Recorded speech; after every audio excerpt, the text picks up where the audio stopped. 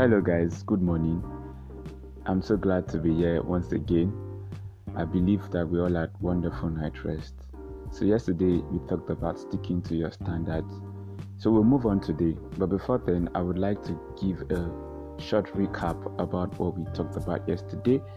And so we start with talking about compromise. What does it mean to compromise? It means that you let go of your standards, you let go of your values, so you can accommodate other views, you can make people happy, you can just take the easier route rather in any circumstance you find yourself. And I also talked about the fact that you cannot please everybody. Just get that into your head. You can't please everybody. In your attempt to please everybody, you lose your essence, you lose that thing that makes you lose that uniqueness, you lose that difference in you, and that's what really makes you extraordinary. That's what makes you different from about 7 billion people in the world.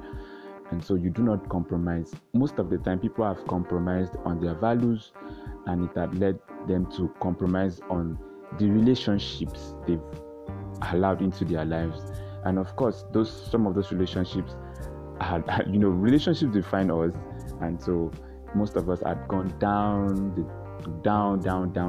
because of relationships that we have allowed into our lives as a result of compromise. And so today I want to talk about the effect of compromise. You see, compromise doesn't start, or you don't begin to see the effect of compromise until later on. It starts with this. If you cheat while you are growing up in secondary school or in primary school, and you think that you can get away with it, you cheat the first day, nobody catches you, you didn't get caught, you didn't have to appear in front of the disciplinary committee. You think, okay, I think I can do this again. Second day, the second time, it becomes a part and parcel of you. And you just discover at the long run that you find it very easy to compromise. You find it very easy to take the easier route. You know that this is not good. You know that taking too much of sugar is bad for your health. But because you are used to compromising when you went since you've been small, and you do not see the effect of compromise, it doesn't come up instantly. It's something that builds, and it's like a monster that you are rearing, and you just don't even know that a monster is growing up until the monster appears right in front of you, and you have nothing to do. You can't escape from this monster.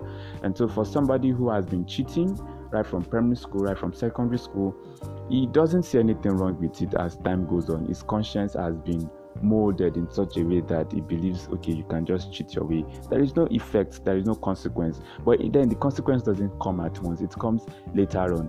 And when you discover that you find it very easy from somebody who can just cheat just to peep into somebody else's work, discovers it's very easy for him to add extra zeros, discovers that it is very easy to inflate a budget, it's very easy gradually.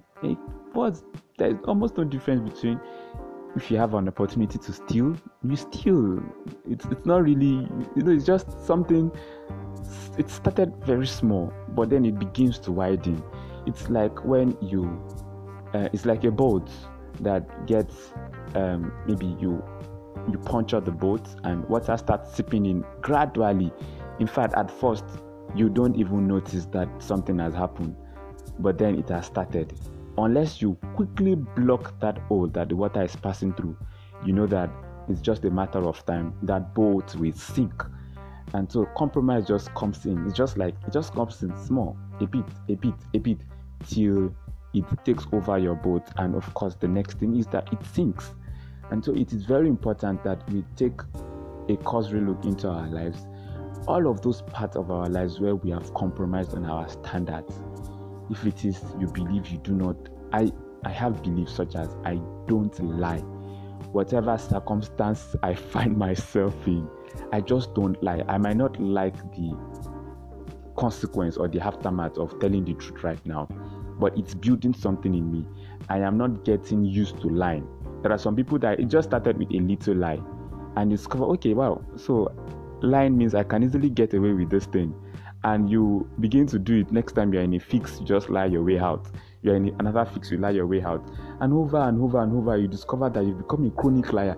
You lie to the point that you tell yourself a lie and you believe that lie. You believe your lie to the extent that it becomes a truth. It becomes the truth to you. You believe, or you believe it to that point that a lie becomes the truth. I mean, so it just starts as a compromise. It just starts something very small. So we should take a cursory look into our lives and look at those parts where we know we have compromised on our relationships. You do not work with liars, but because you want to appear good, you began to fraternize or relate with liars. Because you want to be seen as liberal, you begin to work with somebody who smokes, with somebody who fornicates, and you feel, okay, don't worry, I want to be seen as liberal. You begin to compromise on your standards in terms of relationship. In terms of finance too, what are those compromises that you have made so far? Begin to go back to the drawing board. Place a limit on your spending. Place a limit on the people you allow into your life.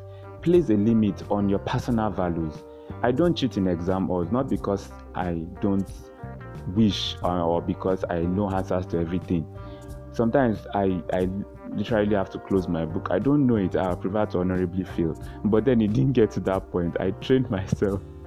I had bad scores because of that. But I am going somewhere.